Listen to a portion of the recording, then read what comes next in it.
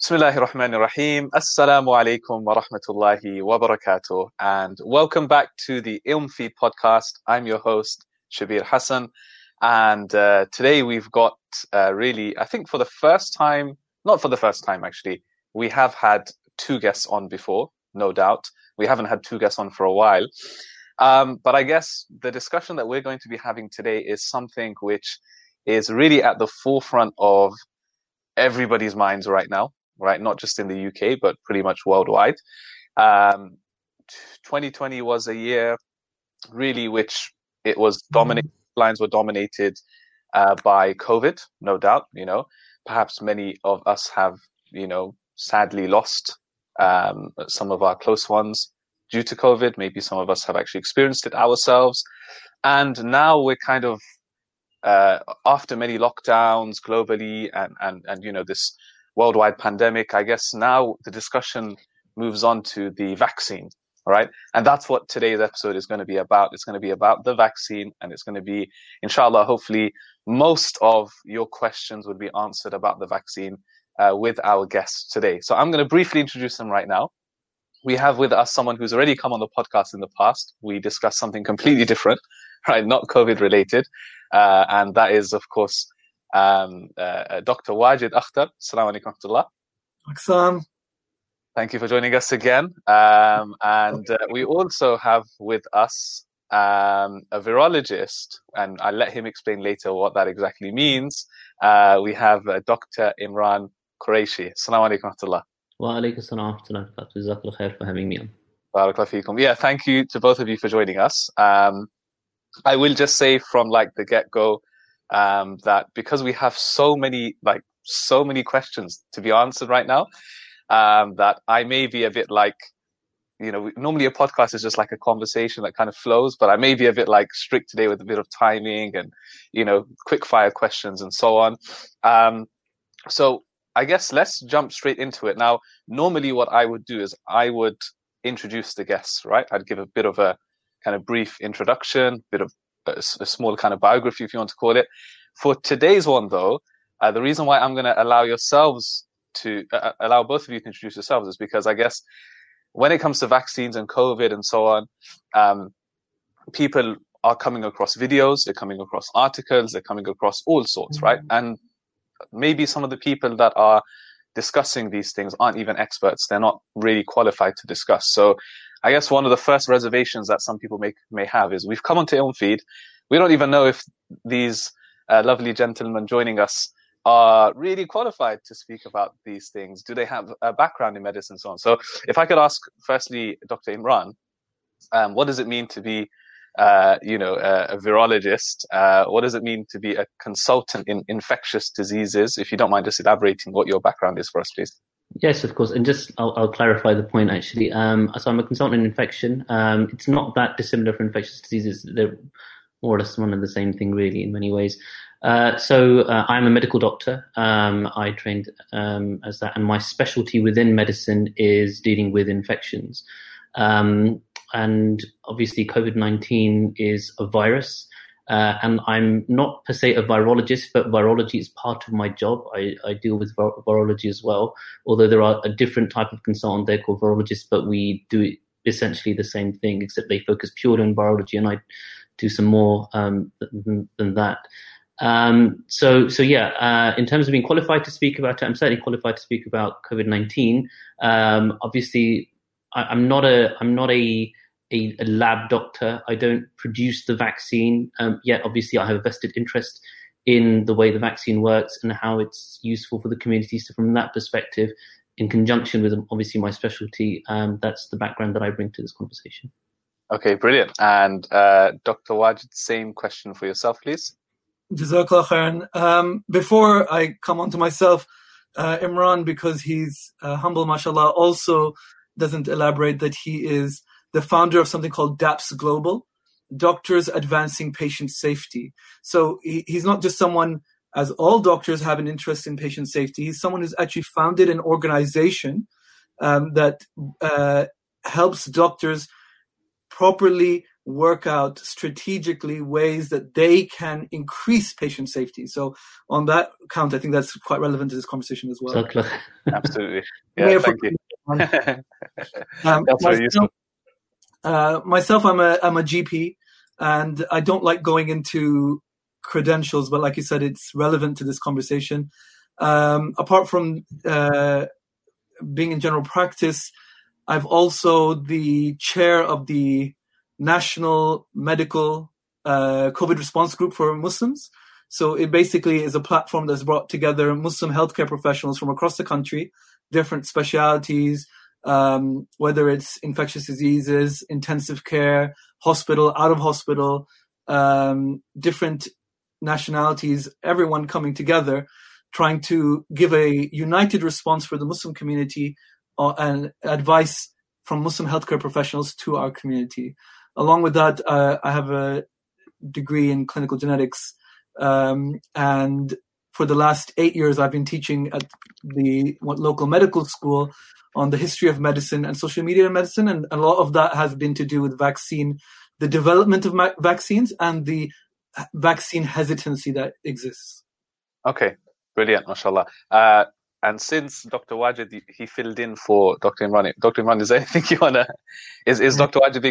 There's anything you want to add to that? Well, I mean, it would be. I think we'd be here for about half an hour just talking about Wajid's section. Other than the fact that we studied at the same medical school many years ago, but Wajid has, in his capacity as B-Man, obviously coordinating the response from that. I know very few people who have spent as many hours trying to help the Muslim Ummah from this perspective, particularly in terms of COVID, not least that he founded the Global Charity Week and mashallah, all the wonderful things that happened. But certainly with regards to COVID-19, I think mashallah, he's been one of the Muslims at the forefront of helping the wider global population, not just the local UK one, but the global population, mashallah. So absolutely. Great, mashallah. Jazakallah khair. Okay, so let's jump straight into it. We're talking about vaccines today, and one thing I just wanted to quickly mention to our viewers and our listeners is, yes, we will be talking about vaccines in a lot of detail today, but from the Feed perspective, of course, please do consult individually for your own case. We're going to be giving a lot of general advice today and a lot of general information, but specifically for yourself, please do still consult the experts. Do go, inshallah, if you have any concerns. Please don't take this to be a blanket kind of statement from the get-go. And I will remind you of that later on as well as we get into things. So talking about vaccines, my first question was, I guess, there's a few different ones out now, right? I mean, in the UK, we're hearing of, many people for the first time are hearing of, Pfizer, right? You've also seen articles in the news where, Oxford are also developing their own. In the US, they've got their own one. So first question is what's the difference between these? Why are some more effective? Why are some less effective? What's the differences between these vaccines? So you don't need to be too polite. Just jump in, inshallah. I think, largely, so when you hear the names like Pfizer and the Oxford one, the AstraZeneca one, these are large pharmaceutical companies who obviously are involved in the production of the vaccine. And I'm sure we'll get to this issue of Big Pharma at some point in this discussion, but let's leave that for now. You have to understand that when COVID-19 really started becoming a pandemic, or even obviously before that, once we realized that it was going to spread very quickly, there literally was a race to produce a vaccine because of the potential the severe sort of mortality that associated with it, not least that we've had 70,000 deaths officially in the UK from COVID-19. So one thing that has happened this time, which is unlike any other sort of vaccine that we've seen before, is that there's been global cooperation in trying to produce vaccines very quickly, and lots of sharing of data, lots of sharing of information, which doesn't routinely happen because people like to keep the data to themselves so they can be at the forefront of technology. But this has been quite different in some ways. So in terms of the Pfizer vaccine, that's what we call an mRNA vaccine, and the Oxford one is based on what's called a chimpanzee adenovirus. So there are slightly different ways of producing a an antibody effect in people. So it's just a slightly different method of hopefully producing the same outcome. Okay. Is it true then that, usually to this entire process, let's just say, takes years, right?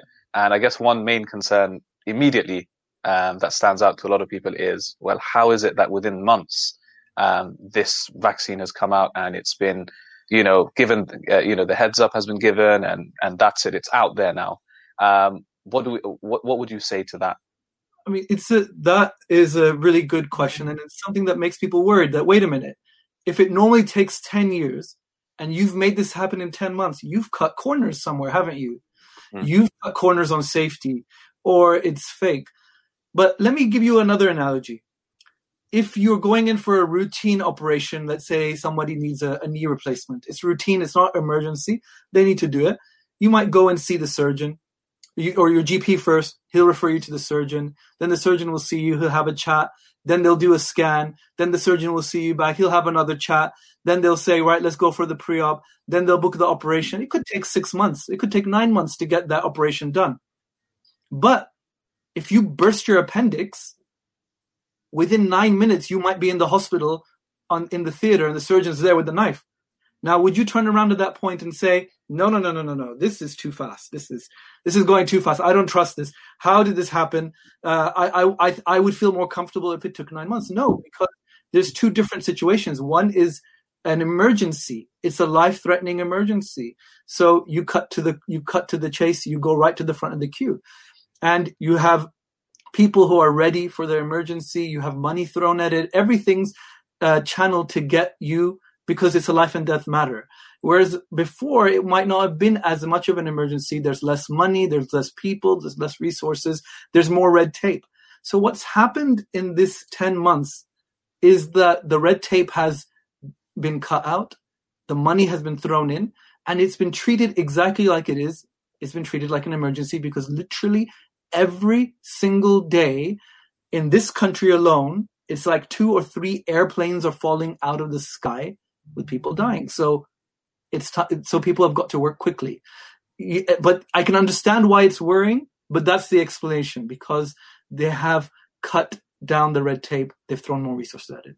Absolutely. Okay. And if I could just add to that really quickly, and Waj is exactly right. The level of bureaucracy to move the vaccines forward has decreased. But you have to remember that since we've been producing vaccines, technology has advanced at a massive rate. So now we can, within 10 days, I think, of the first case, we sequenced the genome for the virus. So that would have been impossible 10, 15 years ago. But now, because of new technology, we're able to do things much faster as well.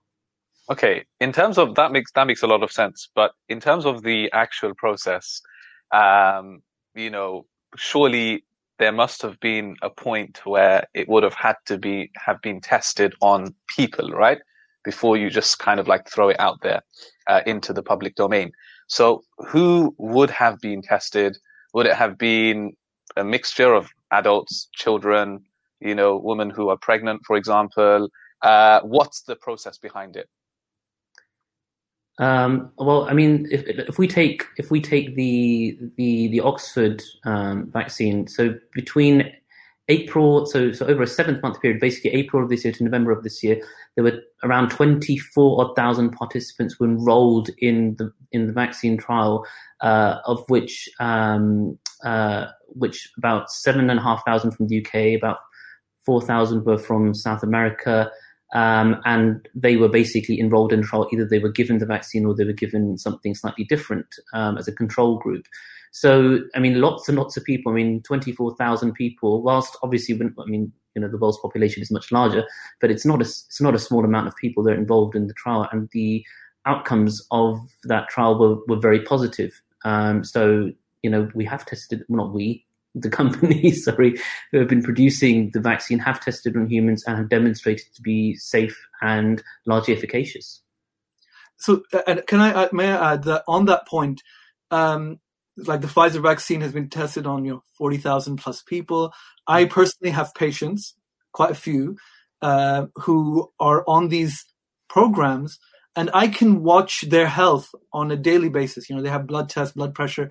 I see these people, so you can monitor them, and the process has been has been pretty amazing. It's like when the outbreak of COVID was here, they had loads of participants here, but when it got worse in Brazil, suddenly, because of the way that the world works now, they were able to get people in Brazil hired, and they moved with the vaccine.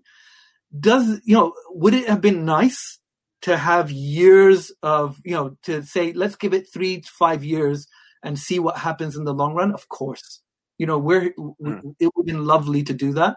Give it 10 years. But the number of people who need to die to give it those 5-10 years, it's what made them think that, right, let's do at least this much. This should be the bare minimum that we do, and that satisfies governments, that satisfies other scientists, that you've done the bare minimum to show that we have tested on people. They don't test on pregnant women and children, and that is just not part of normal bioethics in anything. If you look at lots of drugs, the normal drugs that people would take, antibiotics, they've not been tested on pregnant women or children because it's just not done in that first phase. They're tested on adults. Okay. Okay, fine. In terms of like what this vaccine actually contains, we're hearing lots of different conflicting kind of reports, and I guess some are a bit concerned. They hear that, let's talk about it from a general perspective, then we'll talk about it from an Islamic perspective. So from a general perspective, what's the ingredients, if you could say? Some are saying it contains like aluminium and other things. Is that true? If so, is that normal protocol? Like, what are your thoughts on that? So there's a couple of things I want to untangle here, because there's a little bit of what people are worried about with all vaccines and these specific vaccines. Okay. So, and there are different types of COVID vaccines. These vaccines, the one that's licensed here in the UK right now is an mRNA vaccine, and Imran probably might be able to explain that a little bit better. But in the old days, you had 2 ways of making a vaccine. You would either give a small dose of the actual disease to try to get your body to recognize it, but not at a level that it could really cause you any trouble. And then your body would be much more ready for when the real thing attacks. Like when you teach your children that, you teach them when they're small to not steal, like if they take someone else's toy, because you don't want them when they grow older to be, like to do something at a much wider level. Or the other one was that you have a killed version of the vaccine. So you literally take the vaccine, you kill it, and then you introduce it to the person, and that person, again, still has that same recognition that I can see what that is, just like you might teach someone using an example of TV, right? So they're not actually experiencing the actual disease, the actual sin or whatever it is. When you say, look at that sin of stealing that you can see on TV, but you just introduce a dead version of there. The mRNA, this is like a new leap in science, where you don't do either of that. You just show a part of the surface. And Imran could probably explain a little bit better. Oh yeah, I mean, sorry, you were doing fine. I was just saying. So it's a little piece of the genetic code essentially, which is inserted in the body. It's not actually it's the code of the virus. So it's not the actual virus. So Wajid was saying. So before we used to use either live or inactivated viruses or bacteria to inject into the person as part of the vaccine. That would produce an antibody response. So we'd get antibodies fighting the infection that we injected into somebody, and that's how we'd get immunity. But this is a completely different idea. So this is taking a small piece of genetic material. It's not actually putting the actual infection itself inside of you and allowing that piece of genetic code to produce the protein, which then we develop antibodies against. So you're not actually injecting somebody with the virus itself, which is very different to what we used to do before. Okay. Is that better then? Is that better and more effective? In many ways it is better, yeah. In many ways, I mean, certainly conceptually it's much better because you're not actually injecting somebody with a pathogen, albeit that all of those vaccines have proven to be completely safe. I just wanted to touch upon this point about aluminium as well. I think, I think people worry far too much about the minutiae of what goes into these things. I mean, people eat tuna every day. Pregnant women are not supposed to eat large amounts of tuna because it's got mercury in it. And if you eat enough of it, it may cause some potential problem, but people eat tuna all the time, so this concept about, there's a bias in people's minds that the vaccine is something horrible, so we must look at every single minute detail of it and say, why has this got aluminium in it? Whereas people may just eat mercury every day, not really think twice about it in that sense. And the other thing just to remember is that, I've been asked a lot, should we take the vaccine? Should my parents have it and whatnot?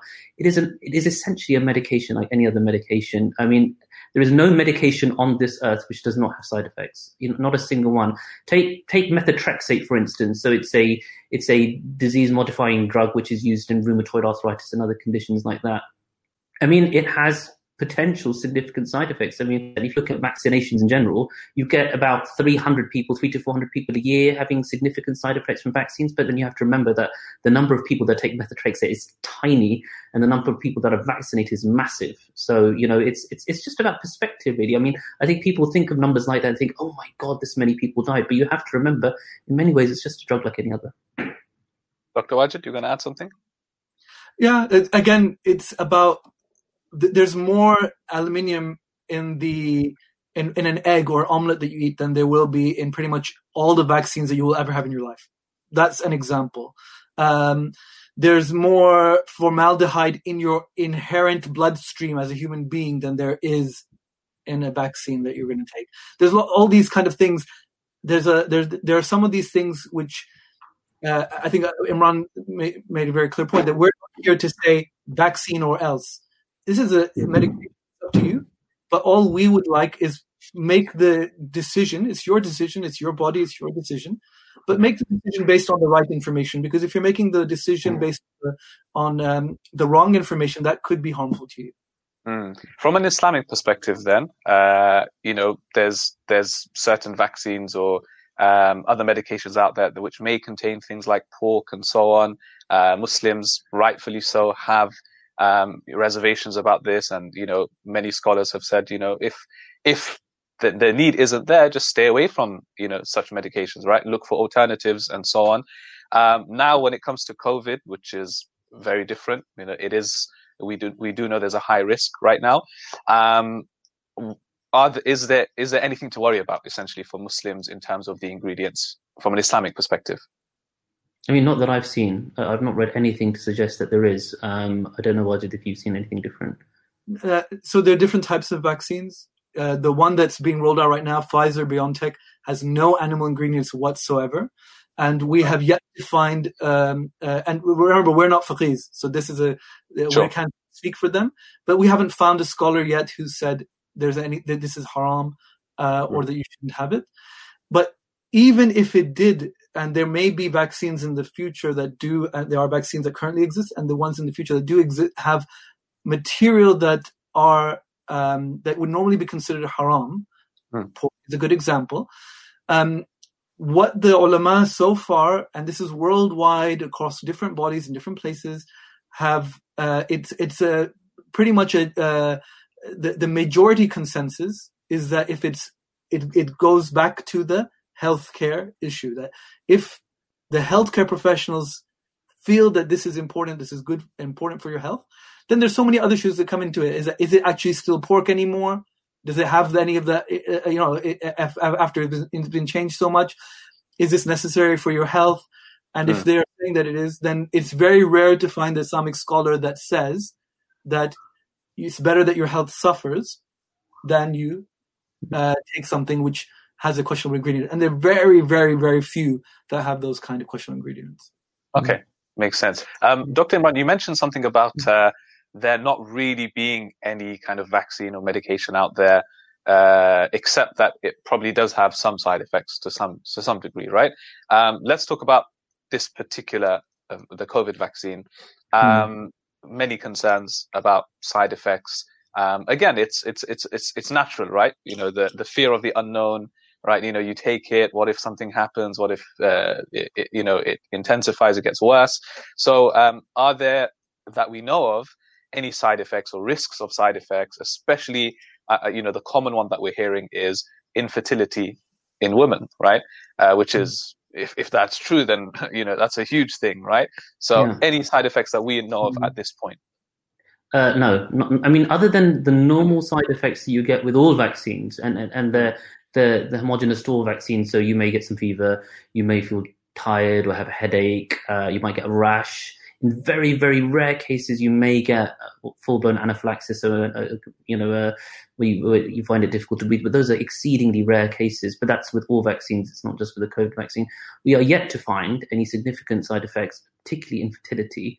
And I don't know how people would have arrived at that conclusion when people, the participants of all the vaccine trials have been followed up so meticulously. And again, I can understand the human aspect of why people are concerned, but there has to be something which is, those concerns have to be grounded in scientific basis and evidence, and we haven't found any for that at the moment. And maybe just come in on that point. There are some stories going around saying, 3% of all people who have this vaccine have suffered from irreversible side effects. That's not true. That, unfortunately, it's a myth. 3% were said to have any side effect. No one. There's been 6 people out of about 1 million people who've had the vaccine so far, probably more than that. 6 people who had anaphylaxis. Anaphylaxis is basically, like if you're allergic to strawberries or nuts and someone gives you one of those nuts, your face gets swollen, your breathing is affected. That is dangerous. And 6 people, alhamdulillah, all who recovered, that is less than the number of people who would have had anaphylaxis if you were to give them penicillin. It puts it in perspective. There's not been any long-term side effects. There have been side effects where people have had a little bit of arm pain, maybe felt a bit feverish, and that's about it. And what are we weighing it up against? Because this happens a lot in general practice. You give a patient, hey, would you like a cholesterol tablet? And they're like, ooh, I heard those cholesterol tablets. Those cholesterol tablets, they can cause you to have aches and pains in your arms. And I was like, sometimes, rarely they can. But did you know that 1 out of every 3 people in this country will die of a heart attack or stroke? So what's more important? The aches and pains in your arm, or the chance of this 1 in 3 people die of heart attack or stroke, for the cholesterol tablet, as an example? Similarly, with COVID vaccines, it's good to weigh up one against the other. So when you weigh up the risk of side effects, and who knows, there may be, we have to be honest and say that 5 years, 10 years from now, we may discover side effects in the long-term follow-up. When this is not us giving a blank check, but what you weigh up the side effects to the other side, which is the number of people who are dying on a daily basis, the number of people who are having long-term side effects, the devastation it's causing to society as a whole, mental health effects, etc. And it's, the balance is very, very, very much in favor of dealing with what we know to be causing damage to what we're not sure ever will. Okay. Yeah. Okay. Makes sense. Okay. Fine. I had just another quick question, which is regarding this new strain, right? Which we're all hearing about now, especially in the UK. It's we're hearing that there's 2 new strains. There's 2 new strains. 2 new strains. Oh, okay. So there we go, right? And we're hearing that it's spreading a lot quicker, and there's many other. It's causing a lot more detriment to health and so on. But my question is linking it back to the vaccine. Let's just say someone was to take the vaccine, right? Or if not, right, even if they didn't, the question is, now with these new strains, does this render the current vaccines basically null and void? That's the question. I think it's too early to tell that, because, as you know, the new variant has only recently been sort of isolated. The second one that I was talking about is not actually one that we have here. It's imported from South Africa, the South African variant. So it's far too early to tell whether that's the case. But I think it's useful to put this in the context of another common virus, which is influenza, so flu. And you'll know that many people have the influenza vaccine. Now, the reason that we have the influenza vaccine yearly is because some viruses undergo what we call antigenic drift and shift. They can change, essentially. Let's just put it that way. It's the easiest way to understand it. And what the vaccine producers do on an annual basis is to pick the 3 sort of most prevalent strains and incorporate them into the influenza virus. And that's why you have to have it every year. It's not like you can have the influenza virus once and you're okay. You have to have one every year. And my suspicion is that's what's going to happen with COVID as well, if when more strains come out. So will the current vaccine cover the new variant? Difficult to know for the moment until we have some more information. Inshallah it will. And if it doesn't, we may be in the situation with flu. So what we're saying is that there could be a case potentially where even though we're sitting here discussing taking the vaccine in the first place, if I decide tomorrow I am going to take the vaccine, it could be down the line with new strains, I may have to take another vaccine separate to the one I've already taken. It's very Is that what we're saying? It's very possible. Yeah, we can't discount it at the moment. But again, it's no different to, I mean, I've been having the flu vaccine for the last 8 years. And can I just add on that, on the point, like, please don't think that because there's this new mutation, therefore, well, there's no point taking the current vaccine if you're offered it. Remember, the new mutation only affects, it's still affecting a minority of people, right? In some areas, like where I live, it's about 50%. But in most areas, it's still not there. So you're more likely to be affected by the more prevalent one, number one. Number two, what the scientists tell us is that it should give, the current one should still protect against that. But like Imran said, we have to wait and see, if that's 100% borne out. But that's what they're saying. So there's a chance that it will protect. And number three, what option do you have? Unless you have a different option available, then surely the option that protects you, even if it protects you against one of the three strains, is better than not being protected against any of the other three. I mean, I think just to give some, and I think completely agree with what I just said, and just to give some more context, I mean, if you look at the number of deaths that we've had from COVID, which is 70,000 people odd, and obviously I think it's much more than that, it's about 20,000 on top of that probably at least. And you look at, let's go back to 2018 when we had influenza, deaths from influenza was around 22 or 23,000, I think it was off the top of my head. I mean, that is vastly lower than COVID. And again, we're not faqirs, but, very simple principles within the deen about taking all precautions that you can. And especially when, I'll be honest, I get daily messages, WhatsApp calls, phone calls from friends saying, can you check on my uncle? Can you check on my dad? Can you check on my cousin? Because they're in hospital at the moment. 30-year-olds, 50-year-olds, 60-year-olds. Beyond that, I don't see, people above that don't seem to do that well at all anyway. So it is people just say it's bad flu. It's not just bad flu. It's a completely different virus. It's not the same type of virus anyway. They're two different types of virus, and it is much worse than flu. And take it from myself and Wajid, who, on the front line, we see this all the time. It has a devastating impact. So any precautions that we can take, we should be taking them, absolutely. But a lot of people I'm hearing are saying, there's practically, yes, of course, there are those who are high risk, there are those who are elderly, but generally speaking, there's like a 96, 97%, recovery rate from COVID. And, maybe the best way of essentially immunization is just to catch it, recover, and that way you don't even need to take a vaccine really in the first place. Like, what's the need to even take the vaccine? You don't. We know already that you don't get persisting antibody with normal infection. So it's the same with flu. If you get the flu, you'll get antibody for a short period of time, and then it will disappear essentially to that. So people who think that it's not the same as measles or rubella or chickenpox, for instance, where those are viruses where if you get the infection, you get persisting antibody for life, other than in a very, very few exceptional circumstances. But with this infection, we know that you don't get persistence of protection. So the vaccine has become a must, really, in my opinion. Just in my opinion, it's become must for protection because, we don't have lasting antibody. I've just had COVID about 3 weeks ago, and I'm waiting for maybe a month and a half before I get mine so I can lengthen my total, quote unquote, immunity to COVID, because I've already got a little bit at the moment, and we know it roughly lasts for about 60 days odd. So after that, I'll take my vaccine because then I want to have a longer period of protection overall. Can I come back on that on this, please? So there are lots of messages going around right now saying, basically, listen, guys, 99.9%, get better from COVID. Only the sick, the really sick, the really old are dying, and there's like the vaccine which has all these, potential side effects or 3%, whatever. Wallah al-Azim, I mean, people have to think before they say these statements. Number one, that whatever 0.1%, you know what that translates to? For that number was wrong that they're quoting. In this country alone, we're right now at more than 1 in 1,000 people who are alive in this country are now dead because of COVID. 1 in 1,000. So that's not a small number, and that's growing. We're still getting like the worst of it coming through. Then they say it's the old. It's not just the old. As Imran was saying, there are younger and younger people who are also there. Just recently, in the London hospitals, a young child died from COVID. So it's not completely impossible for young people to get ill.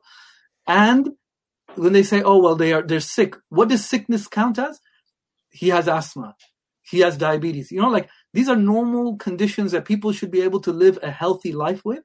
But they're saying, but now others, in order to make a case to say that, oh, it's only the sick that are dying, they're saying, oh, he was 40 years old, but he had diabetes. So it's, that's fine. Oh, he was 35, he had asthma. What are you talking about?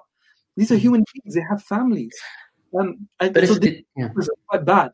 It's not. But Waj is right. But it's not just that.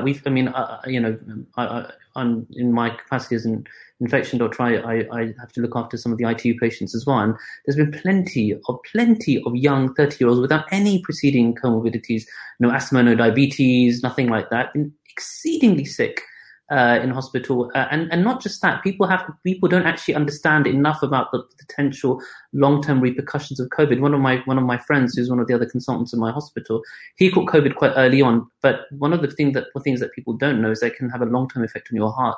So the actual, let's just say, his pumping ability of his heart has decreased quite significantly after he caught COVID, and that's not uncommon. We've seen that in quite a few patients. So he now has to live for the rest of his life with his heart not working quite at the level it should be. And he says, I can't really climb up a flight of stairs without getting breathless now, whereas it was fine before he had COVID. So, people are discussing these issues without having any understanding of the long-term implications of this illness. And they're focusing on things that they have, they should focus on what we do know as opposed to what we don't know. Dr. Imran, you mentioned earlier on that you think, in your own opinion, that it's a must, right? Dr. Wajid, do you agree with that? Let me put it this way. Brothers and sisters, if you want to ask, go ask. You don't trust us? Tell me, there's one person that you should trust, the grave diggers. Ask the National Burial Council. Ask the people who are digging the graves. Because that's not a made-up statistic. There's no, fancy numbers or whatever.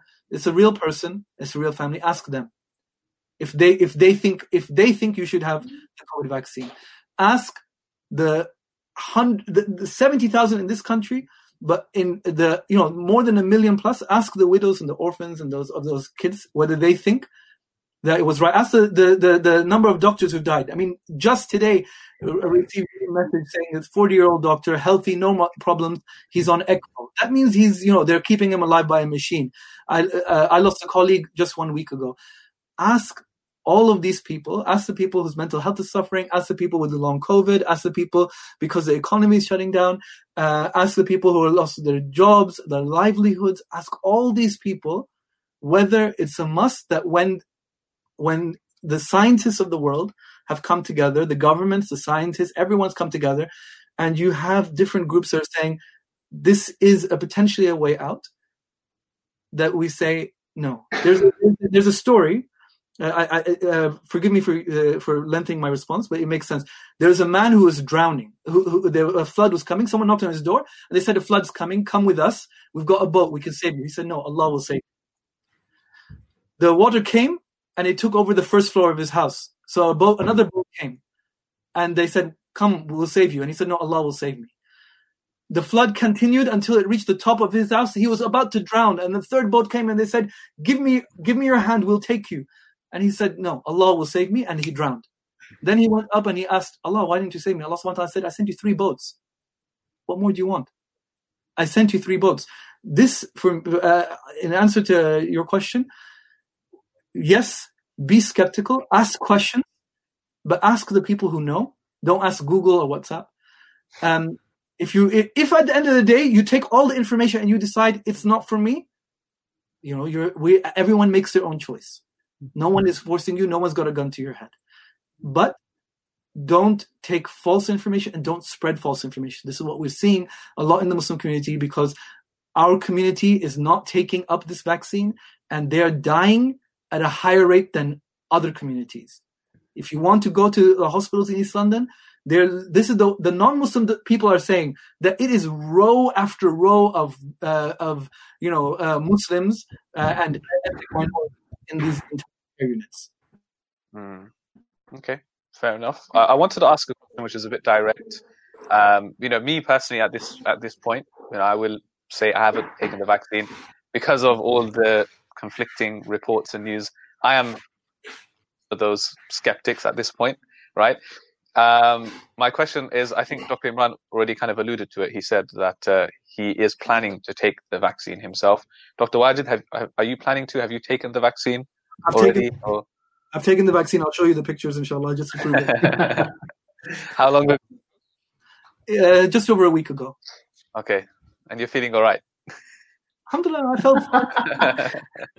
Like any other vaccine that one would take. I think my wife would question whether I was fine to begin with, but it was all right. No, I'm just clarifying that, I guess, because, some people could argue, well, you're sitting here confidently, saying, yeah, the vaccine's fine, but, have you taken it yourself? Are you planning to take it yourself? Just there's a picture, mashallah. Just to reiterate why I haven't yet, and it's only because I've just had COVID, so I will have antibody, and I'm doing it to lengthen my total immunity time, not because I'm worried about it in any way. If I take it now, I know that the vaccine may only work for 6 to 9. We don't know exactly at the moment. So if I've got antibody, I know for around 60 days after the infection, then it makes sense for me to have the vaccine at that point. So I'm extending my total length of immunity. That's the reason I'm holding off just for the moment, but not for any other reason. And on that point, brothers and sisters, I know people have suddenly become suspicious of their healthcare professionals. That's worrying to us, right? Because people are naturally suspicious of politicians because, politicians have done crazy things. People are also suspicious of pharmaceutical industries. And, you're right to be suspicious because they are profit-making companies. But when you become suspicious also of your ulama and of your healthcare professionals, that's dangerous in a different way, because that means that you don't believe them on COVID. What else will you not believe them? When the doctor turns around and says you need to take this drug to help your heart, are you're getting paid by that company, aren't you? You're making money off this. How can I trust you, etc., etc. That's what's really worrying. If you have a heart attack, you trust those guys to save your life. Right? You trust them to put a wire literally into your heart, into your blood vessels of your heart, which all they have to do is sneeze and you're gone, right? But you trust them. When your children need surgery, nauzubillah, you trust them. With a scalpel, you're out cold. Who's going to know, right? Why would we suddenly become traitors to the ummah, to our own families, because we're suggesting our own families to take this, to our own lives? Why would we do this? What we're saying is, brothers and sisters, is that we've looked at it. And how did we look at it? As the British Islamic Medical Association, what we did is we sat down with infectious disease specialists, virologists, people who are developing vaccines, who are competing with the ones which have been approved. So they actually have an interest in saying, don't take that vaccine because their company will get more money. People, bioethicists, Islamic ethicists, intensive care, all of these people. We came to a conclusion, and a unanimous decision from all of them was we would take it and we would recommend our community to take it. Recommend is the key word, as you said at the beginning. This is not, anyone saying that, you must take or else. We would really recommend because we are part of your community. We are human beings like yourself. We are Muslims like you, and we want the best for our community, inshallah. The crazy thing is that what we really should be angry about is that there's more vaccines being stored for the rich countries. They've bought up those vaccines. That's what we should be arguing about. We should be saying, why do you guys have all the vaccines?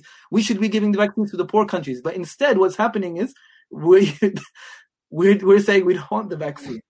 Okay. I think up until this point, we've covered, quite extensively about the vaccines. There are a few last kind of things that I did want to ask about the vaccine itself. There's lots of crazy, I say crazy, to the people who believe in it and who are saying it. They don't believe it's crazy. So I guess we have to be fair, right? But you call it a conspiracy theory, call it what you want. There's a lot of them out there. We've touched on a few already. There's people out there that are saying this is a tool that the government are using. They're going to control you. They're going to chip you essentially, right? And stay away from the vaccine because of this. I kind of know what your answers are going to be right now, but please, if you don't mind, just shedding some light on this. Sorry, I didn't actually catch the very last bit because my video just sort of paused for a second. What was the very last thing? Sorry. Just basically, what are your thoughts on that statement about the government are using this as a tool to chip you or control you using this vaccine? I mean, it would be the grossest contravention of our profession to do that. Really, we can't operate on somebody unless we take consent from them. We can't give certain medications unless we take consent from them. I mean, it would be grievous bodily harm at the very least if the government were putting microchips and processes through the vaccine. I mean, it is completely. It is I'm sorry, but it is a ridiculous conspiracy theory. I mean, I've never heard of anything other than the 5G issue, I've never heard of anything quite so ludicrous in my life. But where did this come from, right? It comes from that people don't trust certain people. And that's understandable. Like, that part of that is understandable. It's like, look, you guys messed up so badly on X, Y, Z. You lied about A, B, C. Now you're telling me to trust the vaccine. And what we're telling you is that, what about the healthcare professionals? Did we lie to you? Did we, where your doctors are, we're the ones we're from the community and we're looking after you. It doesn't make sense that Muslim and non-Muslim healthcare professionals, Islamic scholars, and pharmaceutical industry and big government we're all on the same page. We're actually competing interests. So it's not, it's in the interest of China, for example, to find a problem with the Pfizer vaccine. Because if they can do that, then, it advances their agenda. But on that point, all we would say is that, look, if the government wants to track you, they have different and other ways of doing it. Yeah. And unfortunately, the vaccine isn't, to say that it is a method of control, they would have just enforced it. They would have just said, you have to take it. Why would they even give you an option?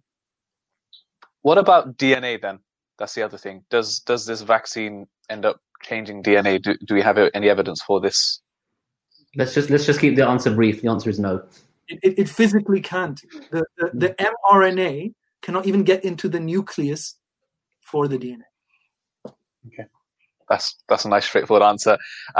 Do you think at some point this vaccine will become mandatory, or do you think there will be cases where it is mandatory? For example, like traveling abroad. Yeah, so some countries do have a policy of mandatory vaccination for in children, for instance, in the United States, as an example. As far as our country is concerned, our country doesn't take that policy on many things at all. If anything, I can't think of anything off the top of my head, other than lockdown or tiered systems, which have become mandatory, even though people break that all the time. But I can't see the vaccine, certainly in this country, being mandatory at any point. But will there be potential repercussions for going to restaurants, social venues, gyms, traveling? Almost, I suspect there will be. Yeah, almost certainly. That's okay. Yeah, I guess it's just, it makes sense. I can't see it happening as a general kind of rule. Everybody must take the vaccine. But I guess with travel and things like that, I'm sure there will be some, requirements, let's just say, or there'll be some restrictions, if you want to call it, when it comes to that. We're coming to the end now. I mean, we have discussed a lot. I really just kind of wanted to get your final thoughts on this. Again, another direct question that some people may ask as well. You guys are doctors, you are in the field of medicine, and surely doctors are benefiting, if anything, from telling people to take the vaccine. Some people may claim this, right? Are you getting money for this? Do you get paid for each shot? We are definitely benefiting. The way that we're benefiting is that our patients are surviving longer, and we're having to deal with less heartache. I remember in the first wave, standing in tears in ITU because I was watching a 30-year-old, not physically watching. Sorry, I wasn't physically watching, but I was being told, standing outside, that one of our patients who we'd been looking after for the last month. He was dying. His wife was on video cam, just saying goodbye to her husband. I mean, he was really in any fit state to talk to her. Do we get any financial benefit from it? Do we get paid for shot? Not at all. Not at all. None of us get paid anything extra for advising or delivering. We have no. I personally do not have, and I'm 100% sure Wajid doesn't have any personal connections to any pharmaceutical companies. We don't make a single penny from sitting here advocating usage of the vaccine. So we do benefit from the perspective of our patients. We don't benefit from financial remuneration anyway. There is one caveat, because with lots of these myths, they always have a little bit of truth. So they say, GPs, they get paid £12.50 per shot. And that's true. But what they don't say is that the £12.50 is there to cover the cost of the venue, because you're not delivering it at the GP surgery. So you need to hire out a hall or a office building or something along those lines. The cost of the nurses, the cost of the admin staff, the cost of monitoring, the cost of the training, the cost of the needle, the syringes, and GP time, 8 a.m. to 8 p.m., 7 days a week. 7 days a week, 12 hours. So at the end of the day, actually, most GP practices, when they pay up that $12.50, may make a break even, so they might not make any money out of it, apart from giving their time for free. But there's a significant amount that will probably make a loss. That's interesting to know. Okay, fair enough. I'm not a GP. Dr. Imran, your final thoughts as we wrap up on the vaccine. Yeah, I mean, I think, and I'm going to steal Wajid's thunder a little bit, because I think Wajid made the best point so far. Alhamdulillah, we are Muslimin, and we there would, if we don't have any ulterior motive, any other vested interest other than the safety of our fellow Muslimin and obviously the wider public at large, but we're specifically within the Ilm Feed podcast. This is what I'm talking about.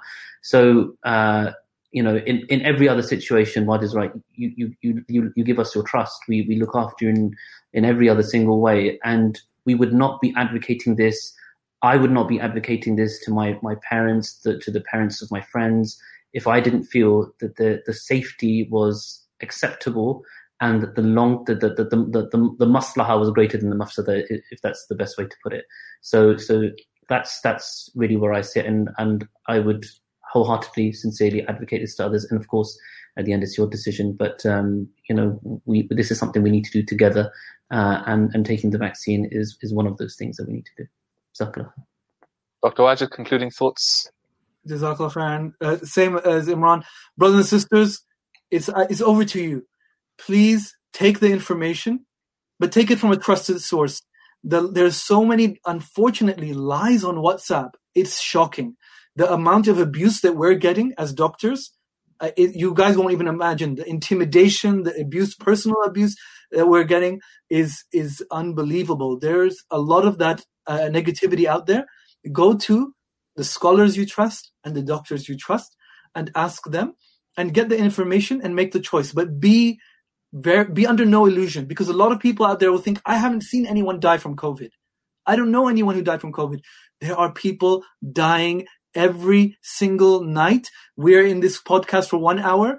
Approximately, approximately 50, 60 people probably died when this time anywhere across the world. Like this is a pandemic, and the lockdowns have reduced the number of people dying. The lockdowns and all the face mask and the social distancing, but I fear, there's not many things that can make a doctor who has seen people die, who has been in tough situations, multiple car crashes and, the worst of things. There's not many things that makes a doctor, a healthcare professional scared. I am scared for my people. I'm scared for humanity when I think what could happen if this goes all the way through and we don't stop it. You will run out of places to bury your dead. You will not be able to bury them. You will struggle. You will run out of ways to count the number of orphans that are left behind. And I know that you'll be like, this guy's making it up. I am not.